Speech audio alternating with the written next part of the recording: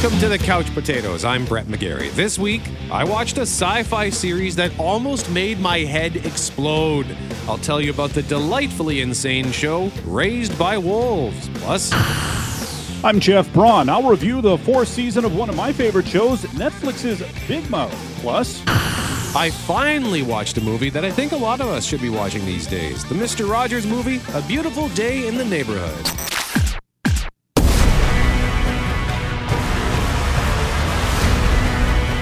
You still claim to be Vikings? Then act like Vikings! Come with me! Be like the gods! And reach for Valhalla!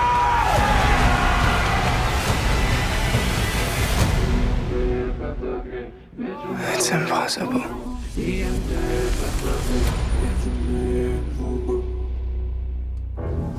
Big news this week for the Canadian-Irish co-produced show Vikings, which debuted in 2013 on History and has gained a pretty large global audience. It's a family saga about the lives and adventures of the Nordic raiders and explorers of the Dark Ages.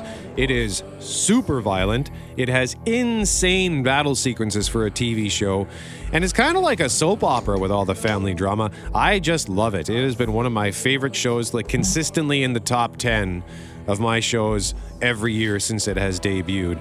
The trailer for the second half of the sixth and final season was unveiled this week, and as I'm watching it, I think to myself, why does it say Prime Video in the bottom right corner? Because this is a history show. And then it immediately flashes across the screen, Prime Video exclusive. So that's the deal. Vikings will first begin streaming on Prime Video on December 30th before it begins airing on History. So that struck me as odd at first because Vikings has been a huge success for History. So how they would allow this to happen, which was just beyond me. And the show was History's first ever scripted drama. But turns out they're moving away from scripted returning dramas and will instead just focus on limited series. Now, here's the rub. In their press release, Prime Video says the final 10 episodes of the hit drama series Vikings are premiering first on Prime Video in the US, UK, Germany, Austria, and Ireland on December 30th. So I think, where's Canada? Normally, I would just assume Canada is included, right? I mean, when we talk about U.S. box office numbers, we really mean North America. They're just clumping in Canada's numbers because they're so minuscule compared to the American numbers. And often shows that debut in the U.S. also debut in Canada. But they did specifically name all the countries that will be getting the show. Also, because it's debuting on a streaming service, the rights, of course, vary from country to country. Like, for example, if you want to stream Vikings, like past seasons of Vikings in Canada, you can watch seasons 1 through 3 on Netflix. And then for seasons 4, 5, and the first half of season 6, you can do so through Prime Video if you subscribe to the Stack TV service through Prime. That's the collection of channels from the Chorus Entertainment family, Global, History, Showcase, etc. Whereas in the US, Vikings is available for streaming on Hulu. Confused? Clear as mud. So listen, I don't know how this is going to roll out in Canada, which is weird because Chorus Entertainment co-produces Vikings and we work for Chorus Entertainment. LOL. It would really suck if Canada gets hosed out of seeing this show first. Hopefully some clarity on this will come soon. I have contacted or sent an email to the people at Prime to get some clarification on that. Or maybe I'm just overblowing this, but so far I cannot find anything that clarifies if Canada is included in this first run starting on December 30th. No date yet, by the way, on when History will begin airing it, i.e., do they have to wait until it's completed its run on Prime, which will be like they have to wait until the end of March when the final episode airs on Prime, or will they start airing it maybe a couple weeks after it begins streaming on Prime? I don't know. Oh, and by the way, the lead character, the original lead character of Vikings, Ragnar Lothbrok, he was played by a guy named Travis Fimmel for 4 seasons, and he's actually one of the main stars of Raised by Wolves, which I'll be discussing in just a little bit. That's pretty awesome. I just noticed that if you move the letters around in Ragnar Lothbrok, you can spell Ragnarok. So There you go. Oh, and that's actually, I'm glad It's all connected. I'm glad you pointed that out, because that's one of the descriptors for the final season of Vikings. They're describing this as Ragnarok, because it looks like, based on the army that the Vikings have to face in this final season, it looks like it could be the end of the Vikings. But they always find a way. So they are crafty. They are, like I said, super violent, and the way that the devices they come up with in which to inflict pain and death has never ceased to amaze me and horrify me. You, I think, would enjoy Vikings for its story, but the gore that is result, I think, would be way too much for you, Jeff. I believe it. I believe it. I believe it. Okay, now let's move on to something a little less gory, at least in a violent sort of way. There's still some weird kind of gore in this next show I'm going to talk about. It's the newest season of one of my favorite shows on Netflix. It's season 4 of the animated sitcom called Big Mouth. Welcome back, Hello, boys. I'm your counsellor, Harry. I know my accent sounds fancy, but I put my short shorts, black socks, and sandals on just like you. Hey, how's camp going for you? Absolutely terrible, you. That's a nightmare. Andrew? Nick, I'm Seth Goldberg. Camp you. Oh, yes! Yeah. This was my camp. You stole my Seth. Right into the woods. Ow! I'm sorry. Oh, what the hell are you? I'm Tito, the anxiety mosquito. Anxiety is that feeling we get inside that there's danger all around us. No, he's talking about me. I feel so seen. Seems like everyone's coupling up. I'm gonna lick the breakfast out of your molars. Hope you like only pocket shrimp vindaloo. Shay and Lola are dating now. Looks like everyone is moving on and doing really well without you.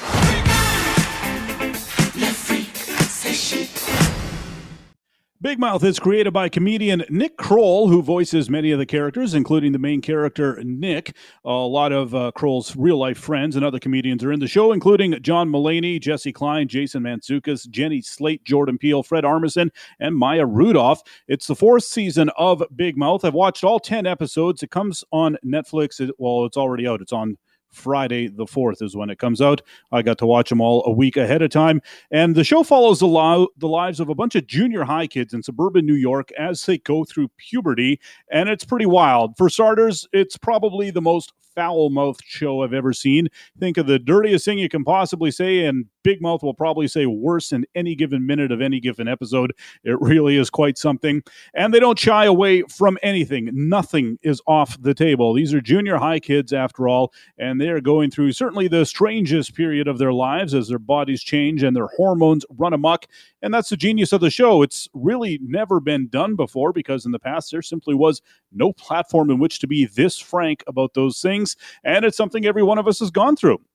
While it is an animated sitcom, a lot of things are, heightened.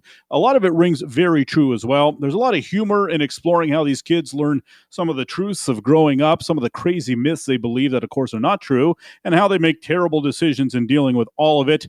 They're helped, of course, with the guidance of their hormone monsters, literal monsters that show up to give them just the worst advice about how to deal with their urges and rage and humility and everything else coursing through their brains and bodies. Maya Rudolph voices one of the hormone monsters, by the way, and steals the show every time. She's so funny. If you like Maya Rudolph, the show is worth it just for her performance alone, her Emmy Award-winning performance, I might add. This season sees the addition of Tito the Anxiety Mosquito, voiced by Maria Bamford, who shows up to buzz around the kids' heads when they're freaking out about something. Like I said, the show takes on everything, sort of like how, Seinfeld would find all the little cracks in the social contract we live by and explore them. Big Mouth does the same about all the dirty thoughts that run through a 13-year-old's head. While they've done and continue to do plenty about all the puberty and emotional issues, this year they also really tackle LGBTQ and race issues to a degree they have not before. The biggest headline earlier this year was comedian Jenny Slate, who's on the show, announcing that she was going to stop voicing one of the characters. Slate is a white woman, and she's been the voice of Missy, who plays a black girl. Slate said a black actress should voice the part and that she wouldn't do it anymore. As Slate made that announcement in the summer while they were in the middle of making the season, so she still is the voice of Missy for most of season 4, and then it switches to an actress, Ayo Edebiri.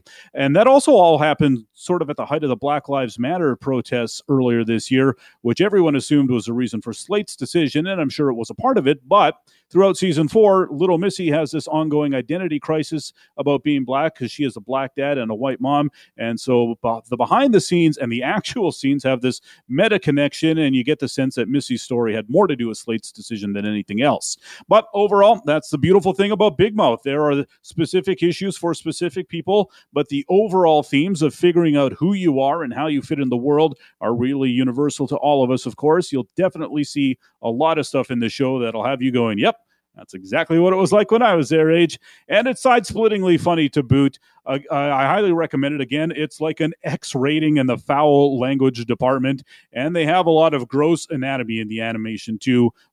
There's full nudity. It just happens all the time. If you can get on board with that, I think you will dig it because it's really funny. And season 4 of Big Mouth is available now on Netflix. You know, Jeff, I started watching the first season based on your recommendation because you were excited about this show from the jump. And when you gave it a glowing review, I thought, okay, I'm going to check this out. So I started watching it with this girl I was dating at the time.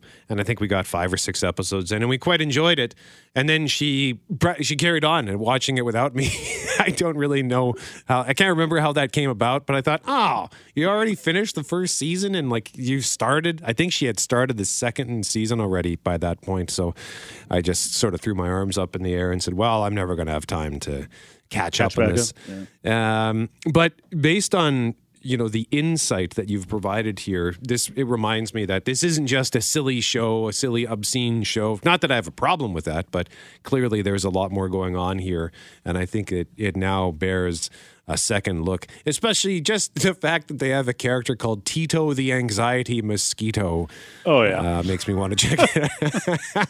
And you probably, if you only saw the first few, you probably didn't see Maya Rudolph because I don't know. She might have been in the first season, but I don't think she was in right at the very beginning of the season. Because I don't remember when it was, but I remember her being added to it, and she was just so funny. I do remember her. I do, and that's okay, right. So she popped up a bit later. She was the second monster, I think, to appear. And when she popped up, I could tell right away, like, oh, that's Maya Rudolph, and because she's got such a recognizable and unforgettable voice. She's so talented. So indeed, I will have to eventually get back to this. But here's the thing.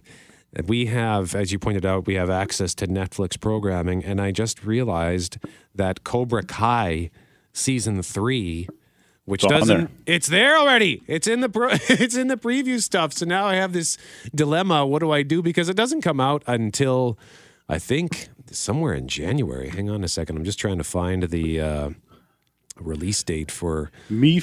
With my memory issues, I would have to wait until I've had this available for a couple of months, and I didn't start watching it until last weekend because I was like, I'll never remember it by the time if I watch it too soon. Okay. Up next, I want to tell you about just a bonkers science fiction show that's been out for a couple of months already. I never heard of it. I'm glad I now know it. I'll tell you that next. You are listening to The Couch Potatoes. I'm Brett. He's Jeff. We are The Couch Potatoes. Last week, one of the guys I work with walks into the studio and simply says, "Raised by wolves." So I think to myself, what's he talking about? What women usually think the first time I eat? What, were you raised by wolves? Then he tells me it's a show on Crave, HBO Max. It's about androids and the end of the world, Ridley Scott. So I immediately say, sold. You will raise these children to be atheists. It was belief in the unreal that destroyed the earth.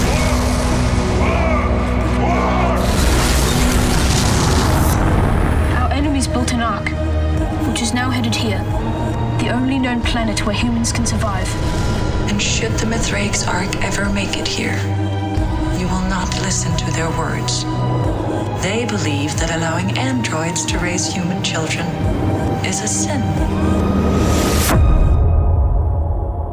We must rescue our stolen children. So it debuted on HBO Max and Crave in September. I had never heard of it. it's just another example of how there is just too much stuff out there to watch. But indeed, this show comes from Ridley Scott, and he actually directed the first 2 episodes. So the show is described as follows. 2 androids are tasked with raising human children on a mysterious virgin planet. As the burgeoning colony of humans threatens to be torn apart by religious differences, the androids learn that controlling the beliefs of humans is a treacherous and difficult task. So it's set 100 years into the future or so, and it has definite shades of Alien and Prometheus, big space mystery. That's Ridley Scott's thing. Also, shades of Lost in this, because there are a lot of unanswered questions, and it looks like it could be the land that is controlling it. It could be some other sort of being. I don't really know. It is big, beautiful, and bleak in terms of its cinematography. Like, I found myself mesmerized over and over again by the backgrounds, by the vistas that they were using to shoot this show. The first episode starts off kind of slow. I would almost even suggest boring at times, but then it just explodes. The finale of that first episode was so explosive and so surprising. Like, it went in a direction I did not expect. Like, they ramped it from like 0 to 11 in the snap of a finger. So I thought that's a good way to kick off the series, because they took their time with some basic exposition for the first half of the episode, and then things went haywire. So they sort of planted the seeds of what the show is about, and they also let you know that you can expect some maniacal stuff to happen in this series. But it's 10 episodes, and it did not need to be 10 episodes. So I think I'm going to get more into that in a moment. Should also point out before I forget that I mentioned it earlier, Travis Fimmel, he was the main star of Vikings for a few seasons. He's also one of the main stars of Raised by Wolves. So I was super happy to see him come back, to see some space Ragnar. But more on what I think about Raised by Wolves and what watching that show led me to watch. Details next. You're listening to The Couch Potatoes. I'm Brett, he's Jeff. We are the Couch Potatoes, and I want to continue now telling you about a show that I watched this week, a deranged science fiction series that is available on Crave. It hails from HBO Max. It's called Raised by Wolves. She's holding him captive. He needs to be with other humans. I thought we were in sync, Father. We've increasingly taken to impulses. How many people did you kill on Earth, Mother? You are all my children. I am only here to protect you.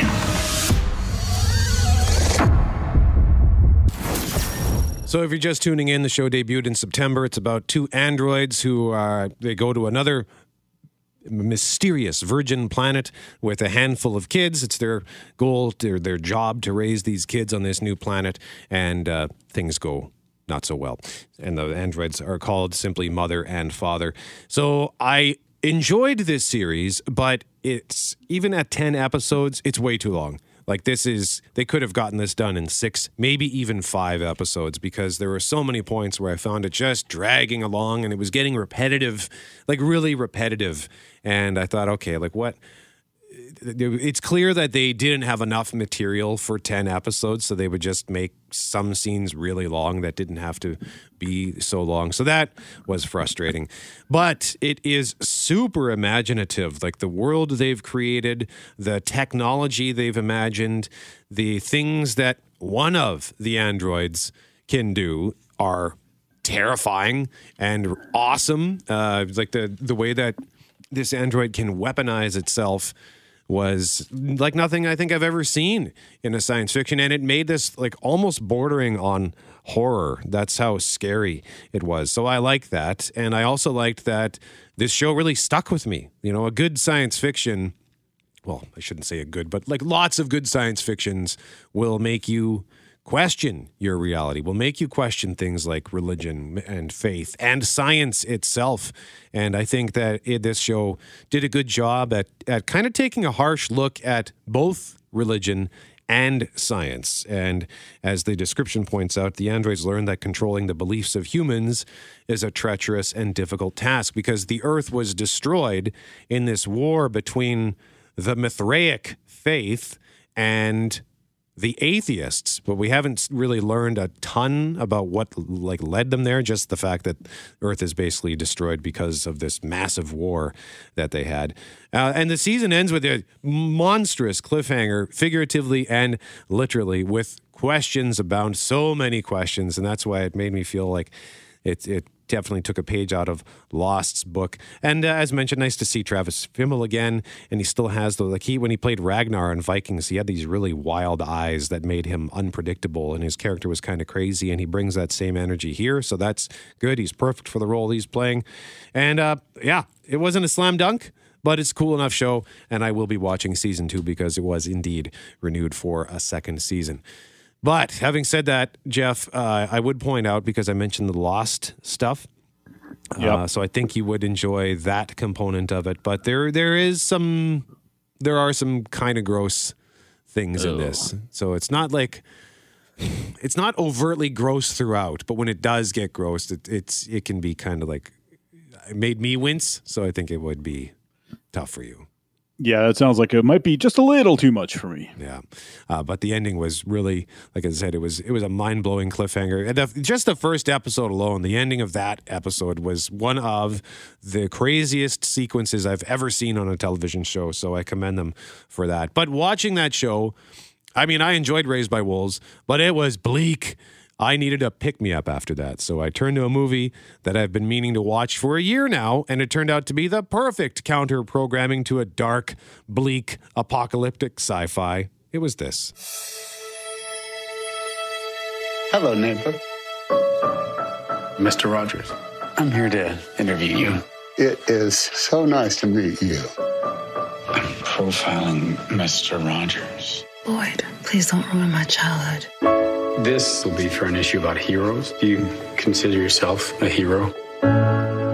We are trying to give the world positive ways of dealing with their feelings. A Beautiful Day in the Neighborhood, the Mr. Rogers movie. I know, this movie's a year old. Why am I talking about it now? But like I said, I needed a pick-me-up. I needed something uplifting after watching a really dark science fiction show. So what could possibly be more uplifting than Mr. Rogers? Now, Jeff, I think... Did you go see this in the movie theater?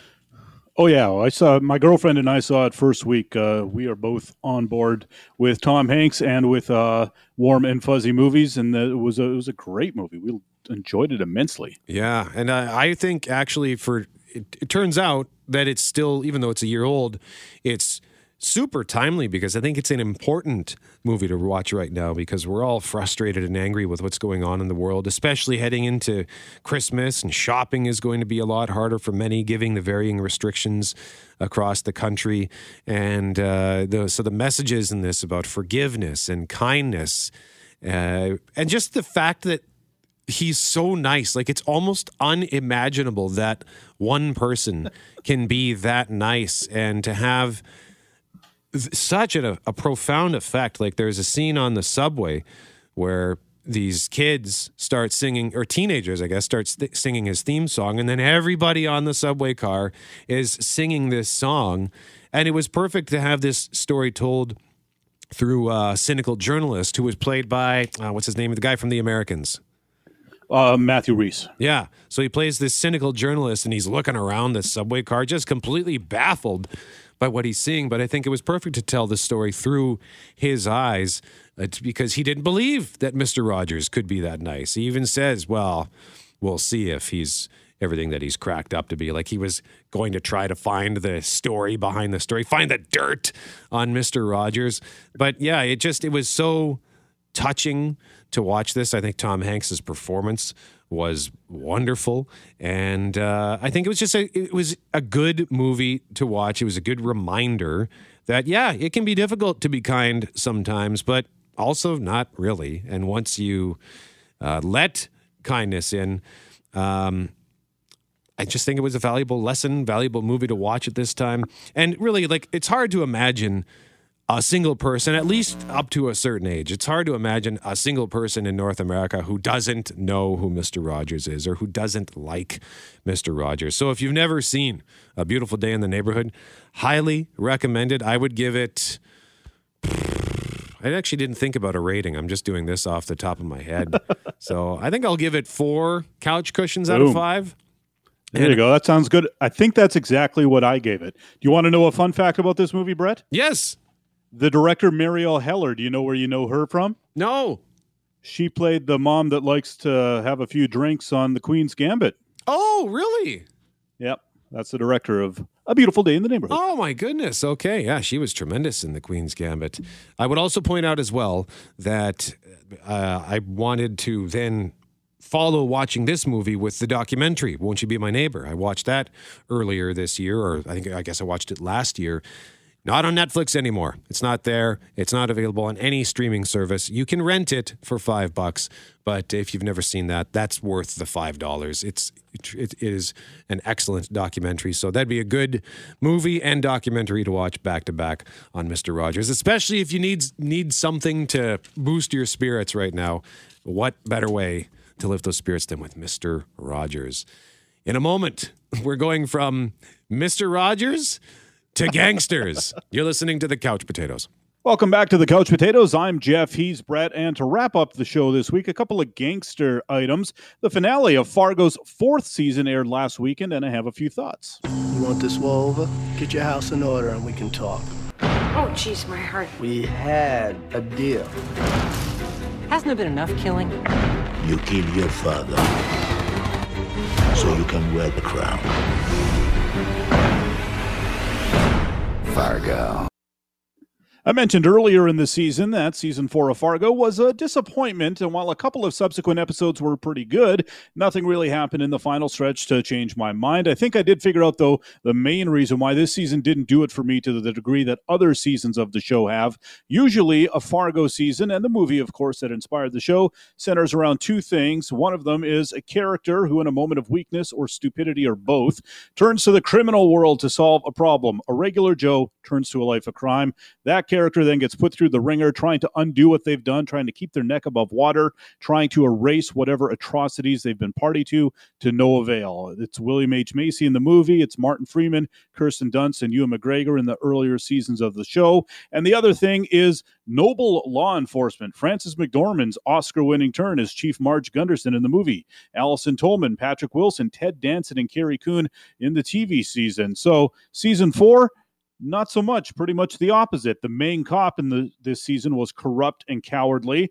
and the bad guys were all gang members. Yes, some were dumb, but not in the way we're used to, but all of them were raised as criminals and had the street smarts in those ways, so not the same kind of criminals we're used to seeing in Fargo. A massive shift from the heart and soul of previous seasons. Now, I'm not trying to say it has to be the same thing over and over and over again, but they really did trade down this season, taking a much more interesting and original formula and swapping it out for something we've seen so many times before. Now, the final stretch was probably a little better than the early stretch, especially there was a black and white episode that featured two characters trying to run away from the rest of the story. That was really cool. And the finale was sort of fitting, at least as a means of tying things up. It did, though, shine a spotlight on some of the weaker plot lines we saw, like the homicidal nurse, and even the main character, quote-unquote, of the season, young Ethelrita Smutney, who really didn't do anything. There were some good Coen brother Easter eggs the last couple of weeks, especially the tornado that pops up in one episode. And I'm always a sucker for a character's story arc that suddenly ends without warning because they accidentally shoot themselves. That happened to somebody, I'll say. Overall, though, the season easily finishes 4th of the 4 seasons they've done so far. Better luck next time. Hopefully they can get Fargo back on track because the first few seasons were really, really terrific.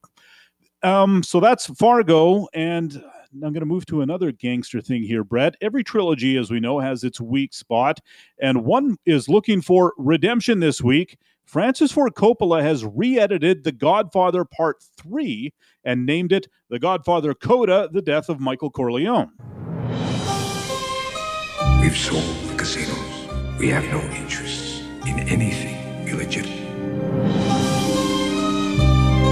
The church owns the Lodge Corporation, worth $6 billion.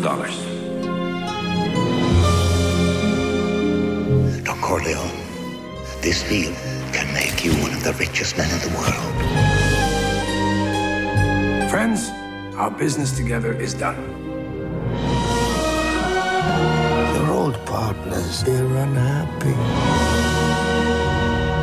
They think you abandoned them. Just when I thought I was out, they pull me back in. When they come, they'll come at what you love.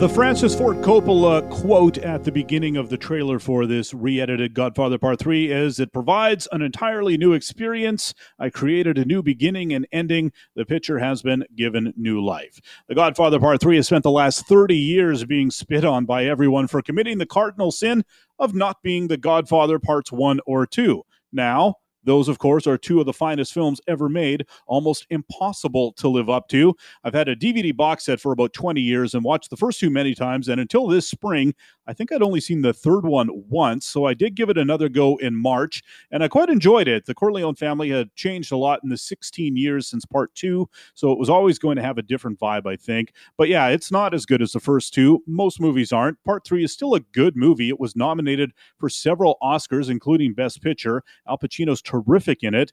The main complaint is the performance of Sofia Coppola, Francis Ford Coppola's daughter, and I can see that too, but I think even that's overblown for the most part. Of course, it didn't help that Martin Scorsese's Goodfellas came out just a couple of months before Godfather Part 3 came out. It made the new Godfather movie kind of feel like an old relic, because the Goodfellas is punk rock and the Godfather movies is classical music, you know. Now, Francis Ford Coppola is trying to get some redemption for Part 3, like I said. If you don't remember, as I hadn't, this movie finds Pacino's Michael Corleone in his 60s. He's trying to make the family business legitimate. This involves him getting into business with the Vatican. All that is easier said than done, though, because the old gangster ways, you know, like he says there, it's just when I think I'm out, they pull me back in.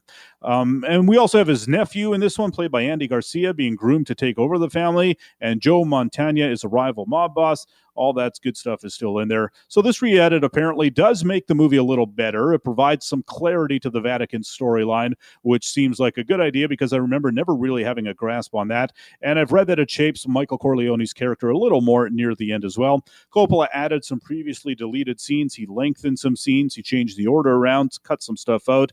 He was working with all the materials that he already had. It's not like they shot new stuff. I'm excited to put my eyes on it at some point. I don't think I know that third movie well enough, though, to really know, oh, this is changed from that and that's changed from this and that sort of thing. But I do intend to give it a shot at some point. I looked at the pre-order price on Amazon. It was only like $17, so it's not going to cost you a lot. The Godfather Coda, The Death of Michael Corleone, available on Blu-ray this Tuesday, Brett. All right. I just got to quickly give you an update on Vikings because I mentioned that Prime Video will start streaming it on December 30th, but they were very specific in saying the US, the UK, Germany, Australia, and Ireland, which kind of sucks. Canada's not included in that because it's a Canadian co-produced show. So I reached out to Prime and asked, what's the word for Canada? And they say, yes, this will be just for the outlets listed in the release. We don't have info for Canada on this title just yet, but I can keep you posted if this changes. So we'll just have to watch out and see what happens with when the second half of the sixth and final season of Vikings makes its debut later on December 30th. Hopefully Canada will be included in that somehow, and if not, hopefully we won't have to wait too long to watch that. And then this actually was just coming across our newswire here, Jeff, in the most seismic shift by a Hollywood studio yet. During the pandemic, Warner Brothers Pictures announced that all of its 2021 film slate, including a new Matrix movie, Godzilla vs. Kong, and more, will stream on HBO Max the same time they play in theaters. So that is a big change. Maybe we'll discuss it a little bit more next week, but we are out of time. I'm Brett. He's Jeff. We are the Couch Potatoes. Make sure you subscribe to the podcast if you're listening to this on the radio because you can get access to the show a little bit sooner. And remember, if it requires getting up off the couch, don't bother.